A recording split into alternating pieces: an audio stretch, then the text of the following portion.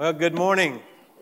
Man, it's good to see all of you here, and it was good to hear all of you singing.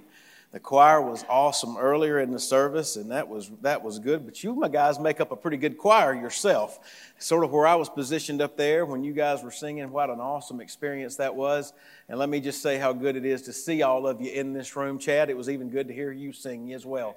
Yes, I got as far away from you as I could over here on this other side. But it is good to have all of you here. And all of you who have joined us online this morning, thank you for joining us and being with us today as well. We're excited about all of you worshiping with us today. If you've got your Bibles, and I hope that you do, please take them. Turn with me to John's Gospel in the 21st chapter. John chapter 21. We've been on a journey together through the final chapters of the Gospel of John. And we've worked our way through from chapter 17 forward. And then last Sunday, if you were with us, we kind of concluded John chapter 20.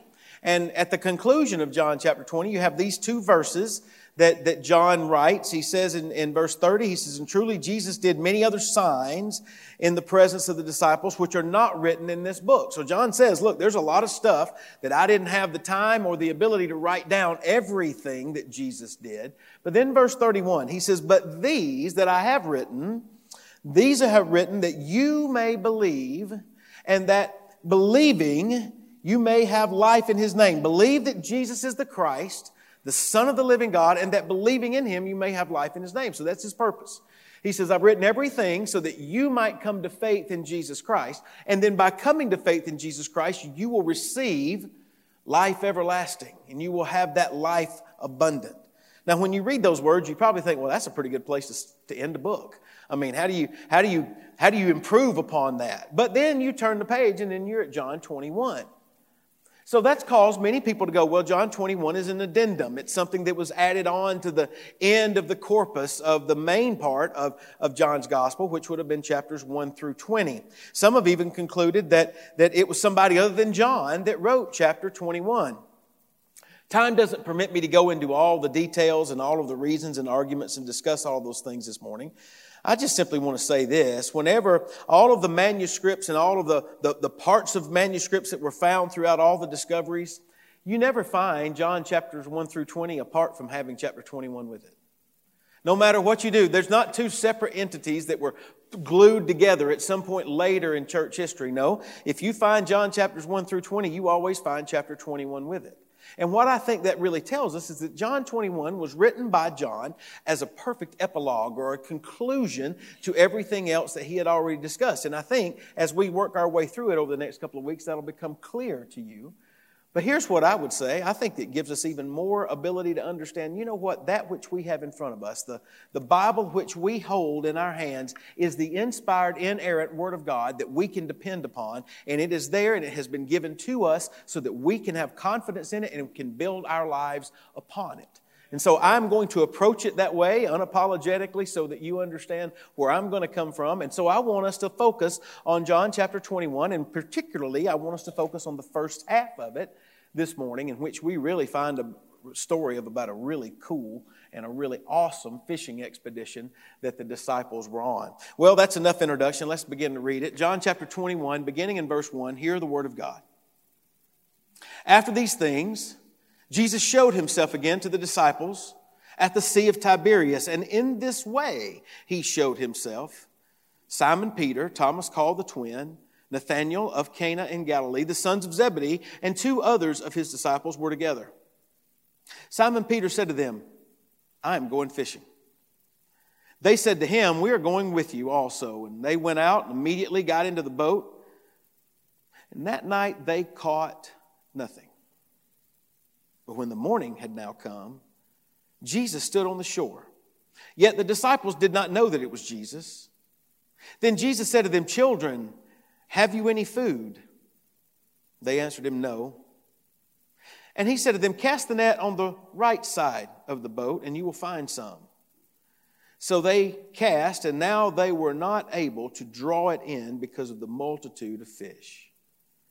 Therefore that disciple whom Jesus loved said to Peter, "It is the Lord." Now, when Simon Peter heard that it was the Lord, he put on his outer garment, for he had removed it, and plunged into the sea. But the other disciples came in the little boat, for they were not far from land, but about 200 cubits, dragging the net with fish. Then as soon as they had come to land, they saw a fire of coals there, and fish laid on it, and bread. And Jesus said to them, "Bring some of the fish which you have just caught." And Simon Peter went up and dragged the net to land full of large fish, 153, and although there were so many, the net was not broken. Jesus said to them, "Come and eat breakfast." Yet none of the disciples dared ask him, "Who are you?" knowing that it was the Lord. Jesus then came and took the bread and gave it to them, and likewise the fish. This is now the third time Jesus showed himself to the disciples after he was raised from the dead. Brothers and sisters, this is the word of God for the people of God. Let's pray together this morning. Lord, we thank you for your goodness to us. We thank you that we're able to come into this place to sing songs about your awesome nature, how great and how awesome and how mighty you are, to sing songs about your grace and the mercy that you've extended to us, about how faithful you are to us. Lord, all of those words have flown from our mouths this morning, and our voices, we've lifted them to you. And now we want to pause as we open the Scriptures, that we want to be quiet as we sit before you and as we study and as we ponder your word, and we beg and we pray for your Holy Spirit to speak to us. We need to hear from you, Lord. We desire to hear from you. We want our lives to make a difference. And so, Father, we pray that you would speak to us through your word this morning as we study it, asking you for your blessings upon this time. In Christ's name that I pray. Amen. You'll notice this passage that I read for you begins and ends. It's sort of bookended in verse 1 and in verse 14 with this statement that John makes that Jesus manifested himself or showed himself to his disciples. All of his previous appearances, the other two appearances that we read about, occurred in the city of Jerusalem. But John tells us now that at least 7 of these disciples, and I believe all of them, had traveled the 80 miles from Jerusalem north to the area of Galilee, and they were now at the Sea of Tiberias, which is also named the Sea of Galilee in the rest of the Gospels. In fact, these disciples are out on a boat, and they're fishing. John names 5 of the disciples that were there. He says Simon Peter, Thomas, who's called the twin that we studied about last week, Nathanael, who was from Cana, and then the sons of Zebedee, who we know from other parts of Scripture are James and John. Now, most scholars propose that the other 2 unnamed disciples that are on this boat were likely Philip and Andrew, because they had ties to the region. They were from there, and they had ties to Peter and to James and to John, according to John chapter 1, verses 40 and 44. Now, I'm the inquisitive sort of person, so I want to know why John didn't name them. Why didn't he name that it was Andrew and Philip that was on the boat? I also want to know where are the other 4 disciples that aren't named here, because there's still 11 of them. Where are they? Well, inquiring minds want to know, but we don't actually get any answers because the Scriptures don't tell us, so we're only left to speculate. I do think we know why the disciples are there, though. We know why they're in Galilee. Jesus, in fact, had instructed his disciples, according to Matthew chapter 28, verse 16, he had instructed all of them to go to the mountain there in Galilee and to wait for him to appear to them once more. Remember that Galilee was the region where Jesus had begun his earthly ministry. It was where many of these disciples were from. It was where he had first engaged them. It was where they had first heard about the good news. And so there they were, back in this region of Galilee, and just as he had commanded them to do. We don't know how many days they had waited for Jesus, but we know that in the meantime, Peter announced to his fellow disciples, "I'm going fishing." And all of his buddies were there with him and said, "Well, we're going to go with you too." And so they all went out and they got out on the boat and they went fishing. Now, some have criticized Peter and the other disciples for doing this. They suggest that Peter and the other disciples demonstrated disobedience by not waiting on the mountain where Jesus had specifically instructed them to go. They suggest that their impatience, Peter's impatience along with the others, caused them to abandon the mission that Jesus had given for them to fulfill. Quite honestly, I'm not convinced that such an act was a demonstration of disobedience. I mean, after all, Peter and the disciples are in Galilee. They're in the region where Jesus had commanded them to go. And as another of a commentator has noted, even though Jesus was crucified and risen from the dead, the disciples still had to eat. So in my mind, it doesn't appear as though Peter and the others were running away from Jesus back to an old way of life. It seems to me that as they waited on Jesus to reappear, they attempted to use their skills as fishermen to not only pass the time, but also to feed themselves. Here's the real issue. They weren't successful at it. The Bible says that night that they went out, and the emphasis in the Greek is on that particular night that they had gone out, they had caught no fish. Consequently, I don't believe that John includes this account of Jesus, once again manifesting himself to his disciples as a means of showing how disobedient to Jesus that they were. I believe he includes it to show us how utterly dependent upon Jesus that they were. And if that's the case, I want you to know you and I better not miss that point in our own lives. That's a point you and I need to recognize as well. In fact, consider with me this amazing story. Just consider how familiar maybe this story is in John 21 with one that we're told about in Luke chapter 5. You don't need to turn there, but maybe you want to write that reference down to go back and read it for yourselves later. In Luke's Gospel, chapter 5, Luke tells us about another fishing expedition that the disciples went on as well. In that particular point, though, we read that Jesus was bound by the Sea of Galilee, the same sea that he's there at this point, and he's preaching and he's teaching, but all the crowds are pressing in on him. In fact, there's so many pressing in on Jesus that he decides to get into Peter's boat. And I believe he got into Peter's boat so that they could push back just enough so that he could have a better vantage point of all of the people that were crowding in around him. Not only that, but his voice when he spoke would carry out and others could hear him much better than if he was huddled up in the middle of all of them.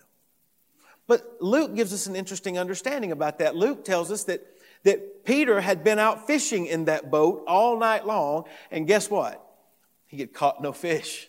In fact, he had caught nothing all night long. But Jesus tells him, after he had preached to the crowd, he says, Peter, launch out into the deep and let down your nets for a catch. And then Luke goes on to tell us what Peter said back to him. Verse 5 of Luke chapter 5, Simon Peter answered and said to him, Master, we have toiled all night and caught nothing. But nevertheless, at your word, we will go and let down the net. Then the Bible says this, when they had done this, they caught a great number of fish and their net was breaking. So they signaled to their partners and the other boats to come and help them. And when they had come, they filled both the boats so that they began to sink. And when Simon Peter saw it, he fell down at Jesus' knees and said, Depart from me, for I am a sinful man, O Lord. For he and all who were with him were astonished at the catch of fish which they had taken. Now, do you see the parallel sort of that happens between Luke chapter 5 and John chapter 21? In both of these situations, the first thing that we need to recognize is that the disciples on their own didn't catch anything. They were toiling, they were working, they were striving, and they had nothing. I certainly can identify with them. A couple of weeks ago, my family and I went to the beach for spring break, and when we did, I decided it would be a great idea to charter a fishing boat.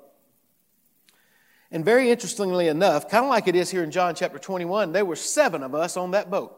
There was the fishing captain and the 6 in my family. So 7 of us were on that boat. And we were fishing. And I'll just tell you, Charlie is the self-proclaimed fishing guru of our family.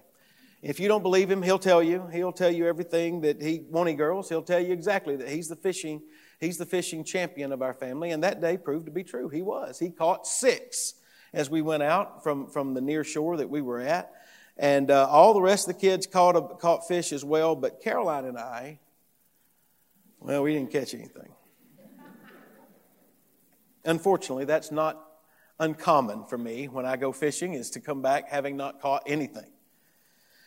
I don't know how common, though, it was for Peter and for James and for John to not catch fish. You see, they were professionals. This is what they did for a living. But I appreciate what Andreas Kostenberger has written. He has observed this in his studies of the gospel, and he states the remarkable fact that in all the gospel accounts, the disciples never catch a fish without Jesus' help.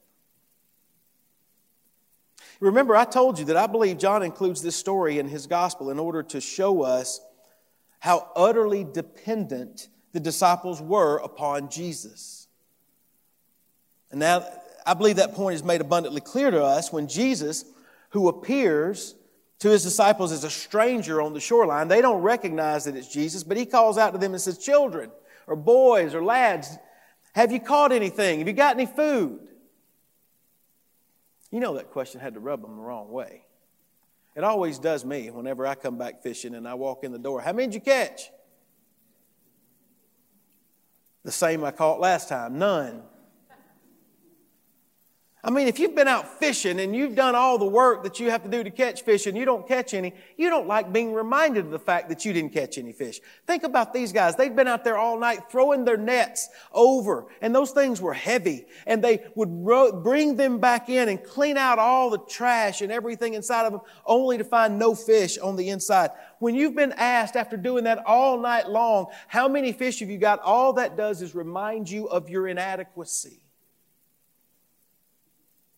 Surely that's the case with these disciples. And here they have this man on the shoreline they don't recognize asking how many fish they got.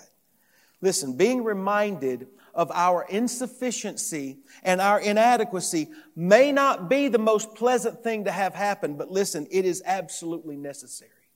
And here's why.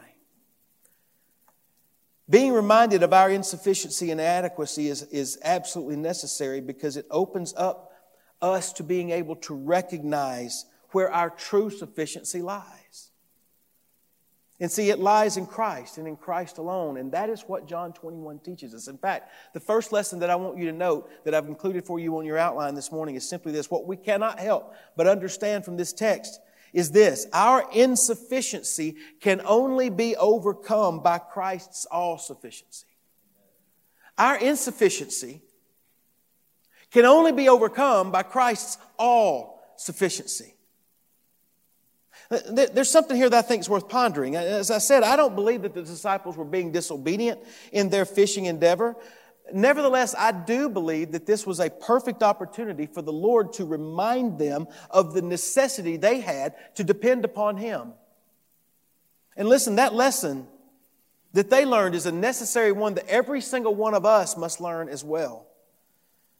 You see, on our own, you and I are insufficient. We are inadequate.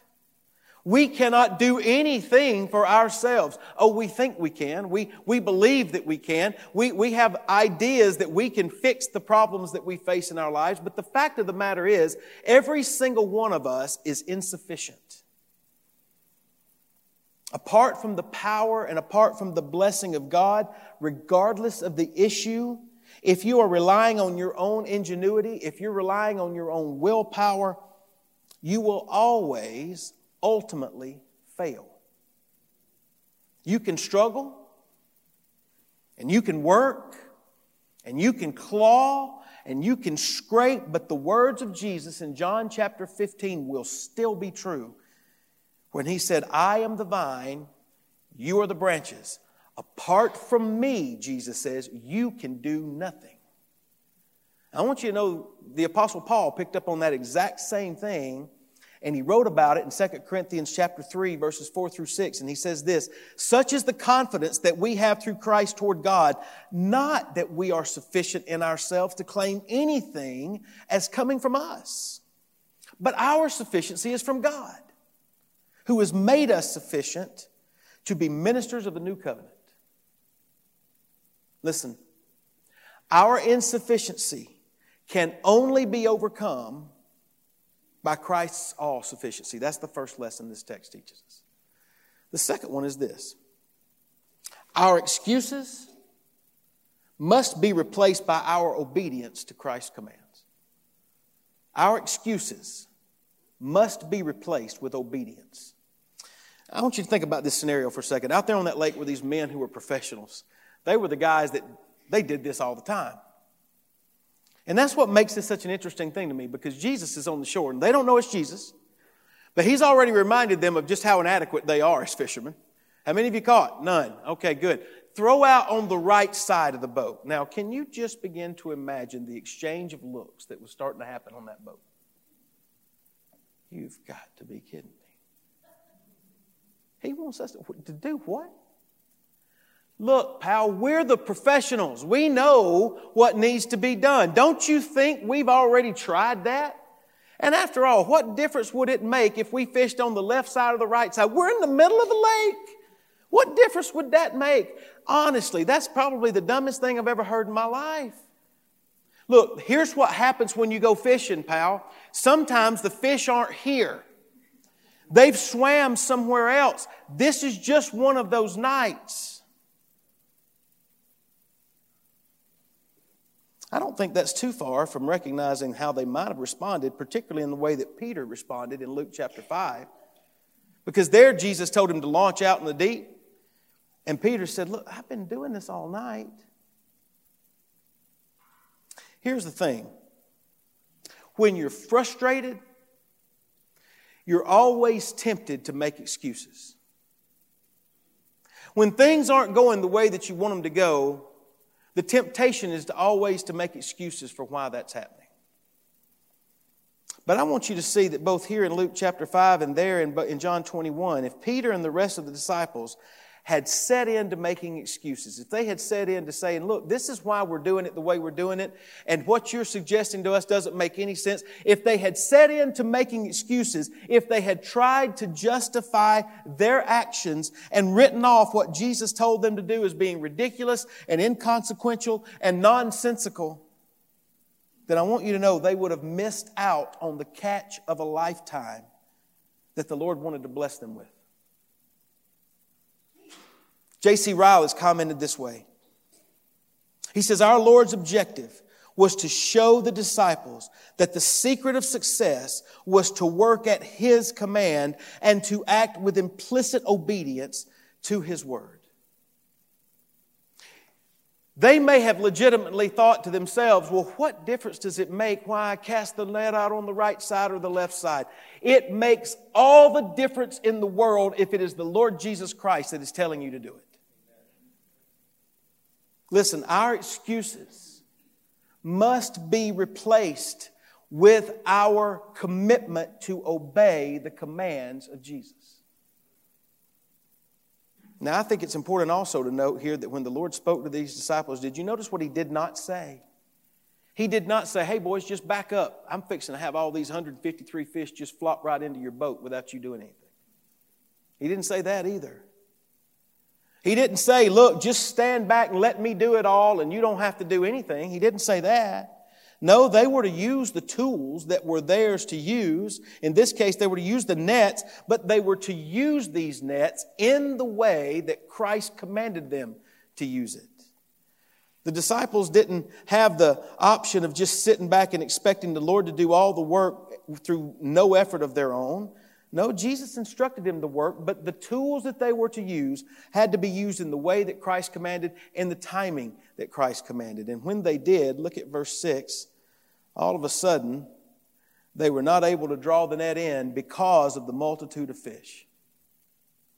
Warren Wiersbe, he has stated it this way. He says, we are never far from success when we permit Jesus to give the orders. And we're usually closer to success than we realize, he says. Well, really, I would say just the absolute opposite is also true. That's true, but the opposite of that is also true.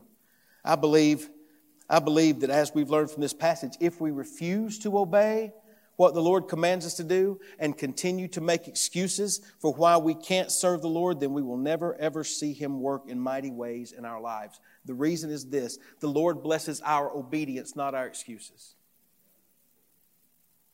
So those are the first two lessons we've learned. Our insufficiency can only be overcome by Christ's all-sufficiency. The second one is this: our excuses must be replaced by our obedience to Christ's commands. That leads us to the last lesson that I want us to learn, and it's this: our previous failures must not keep us from pursuing a present fellowship with Christ. Our previous failures must not keep us from pursuing a present fellowship with Christ?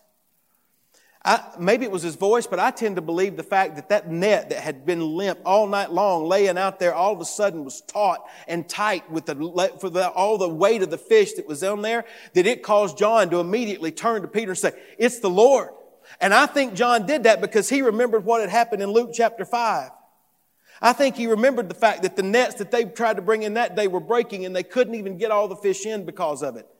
But even though it was John who recognized Jesus first, notice it was Peter who wanted to get to Jesus first. Peter, this is the craziest part of this story, and I've always stopped and tried to understand what must have been going through Peter's mind, because he just immediately turns his attention away from the fish. He doesn't even care. He's a professional fisherman. He doesn't care about the fish anymore. All he cares about is the man on the shore, and he immediately gets up, puts on his coat, and drops into the water and starts swimming. Why didn't you row? I mean...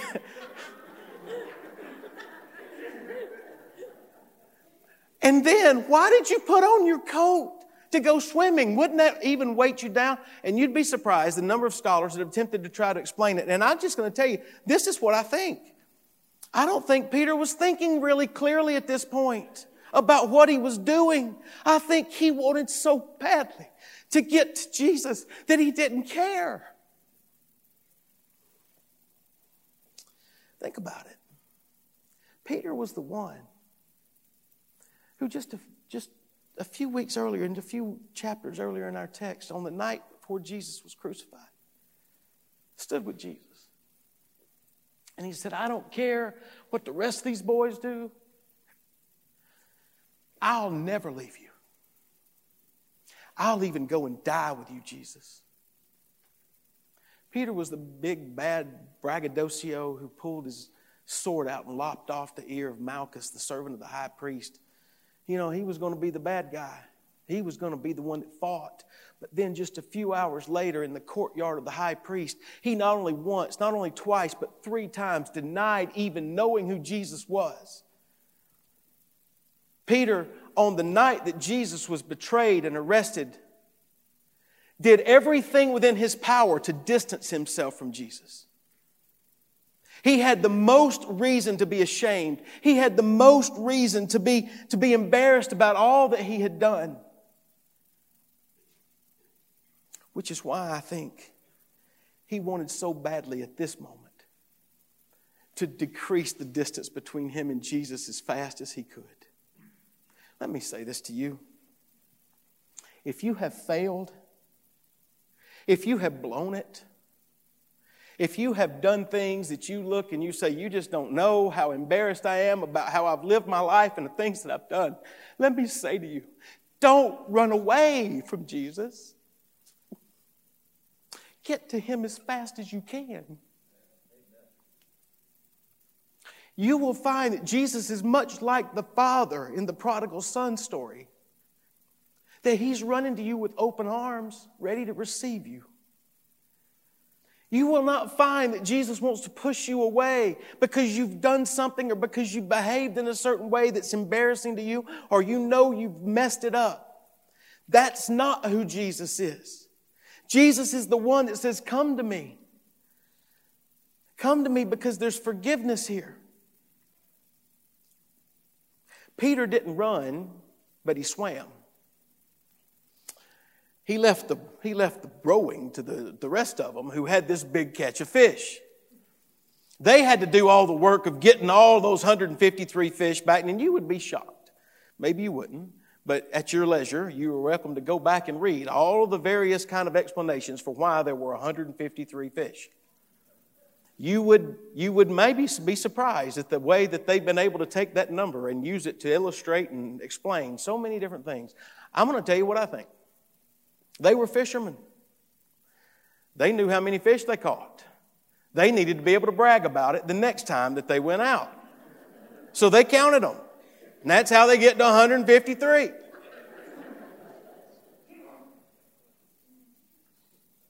Here's the important part, I think. Once they get all 153 fish back to the shoreline, Jesus looks at them and says, "Come and eat breakfast." One writer puts it this way: this is the same Jesus who had washed the disciples' feet in the upper room, who had taken their places on the cross, and who had assumed their sin in his person on Golgotha. And here Jesus is still serving them, providing their daily bread there on the seashore. And he provides for you and for me in this present day in the same way. You see, it's Jesus who stands there telling them to come and eat breakfast. This is the same Jesus who to the church in Laodicea in Revelation chapter 3 verse 20 says, "Behold, I stand at the door and knock. If anyone hears my voice and opens the door, I will come into him and will dine with him and he with me." Let me tell you something. Come and dine, come and have fellowship with me. That is the standing invitation that Jesus offers. Come. Have fellowship with me.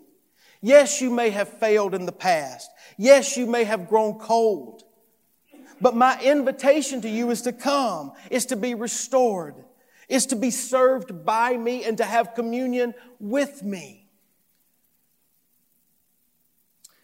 So those are the three lessons that I think this passage teaches us. Our insufficiency can only be overcome by Christ's all-sufficiency. Our excuses must be replaced by our obedience to Christ's commands, and our previous failures must not keep us from pursuing present fellowship with Christ. All of that then leads me to my sermon in a sentence this morning, which is this: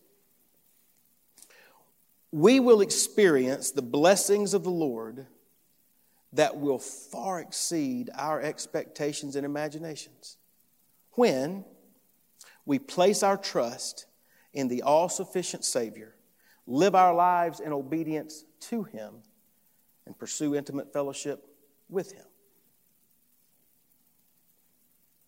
So let me ask you this morning, is that an accurate description of you?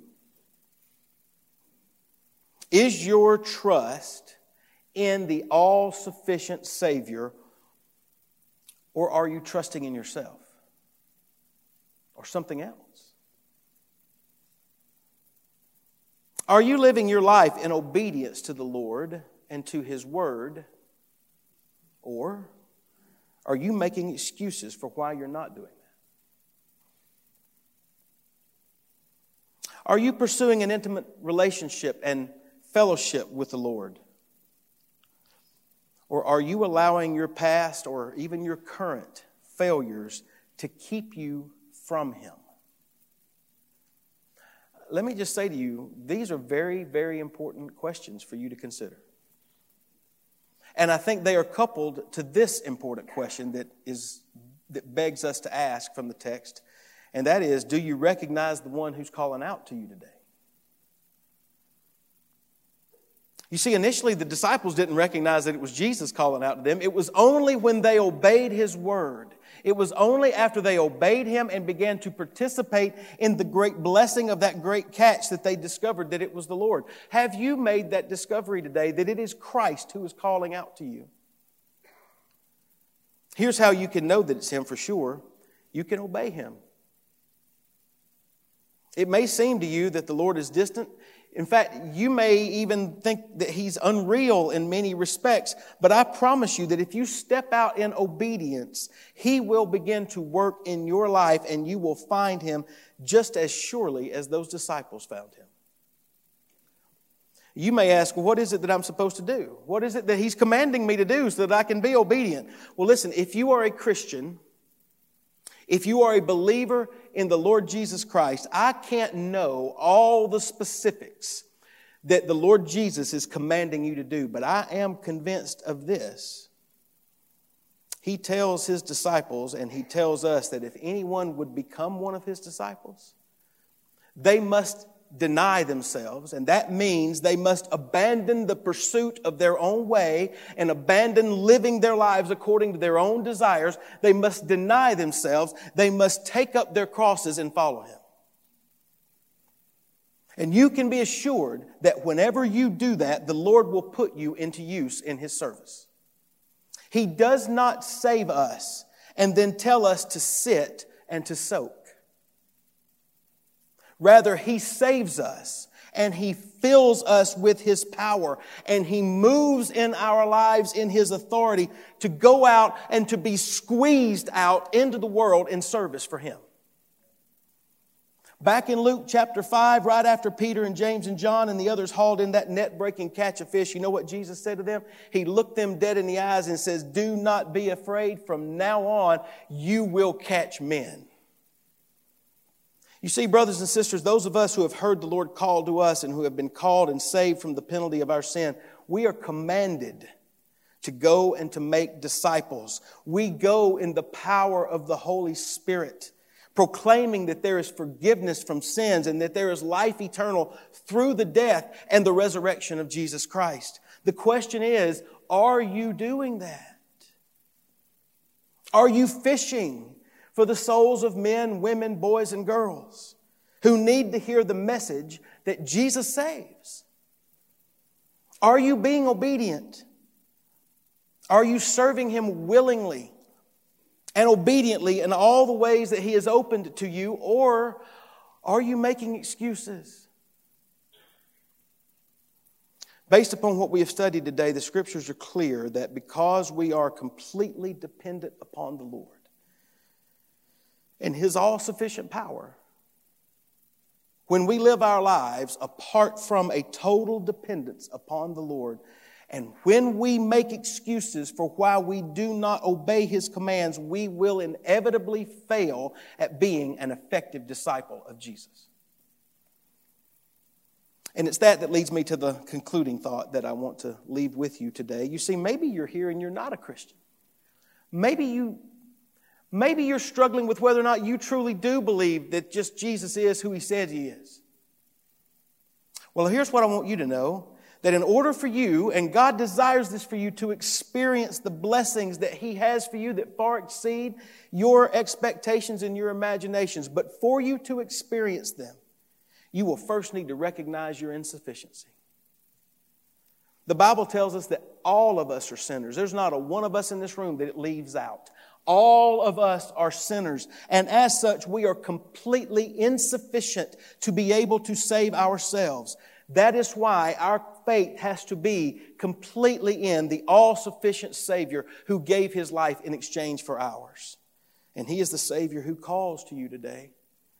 He calls to you with the same words that He calls in Matthew chapter 11, verse 28. "Come to me, all you who are weary and burdened and heavy laden, and I will give you rest." I want you to know the rest that He offers you comes when you confess your sins, realizing that the Lord is faithful and just to forgive you of your sins and to cleanse you from all unrighteousness. That forgiveness and that abundant life that He offers, I want you to know, is available to you today. No matter where you have been, no matter what you have done, no matter how far you have gone, Christ calls to you today. And I pray that you will answer Him and that you will come to Him. Brothers and sisters, this is the Word of God, and it is for the people of God. Let's pray this morning. Lord, we thank You for the goodness that You show to us, goodness that we do not deserve. We've sung about that grace this morning. We've sung about the mercy. You've given us things that we do not deserve, and You've withheld from us that which we do deserve. And we who are recipients of that grace and mercy this morning stand before You amazed by how much You love us. We've sung about how great You are. We've sung about Your faithfulness to us. And so, Father, even now I pray that You would remind us of all of those things as we then put all of this together. Lord, I believe that there are those in this room today that are really wanting to understand and hear Your voice. I pray that they will hear You speaking to them today and that they would respond. Some of them, for the very first time, it may be to truly turn loose of the things that they're trusting in themselves, but then to trust in You completely. I pray that You would convince them of their insufficiency today, but Your all-sufficient grace. I pray for others of us in this room that are really been confronted by the fact that we are not living as obediently as we should, that there are things that we're choosing to ignore. Maybe it's things that doesn't seem to make sense to us, but nevertheless we know for sure that you're calling us to be obedient in this area. I pray that we would relinquish our disobedient walk with you and begin to walk closer. There may be those in this room today, God, that have just fallen hard. And they just wonder, is there any way that they can be restored? My prayer is today that they will run to you, not walk, but run to you. And that they would find you with your open arms ready to receive them and to forgive them and to restore them. Lord, I pray that that would happen today so that they would receive all the glory, all the benefits that come with it, but that you would receive all the glory that comes from it. I ask these things in the name of Christ, and for His sake I pray. Amen.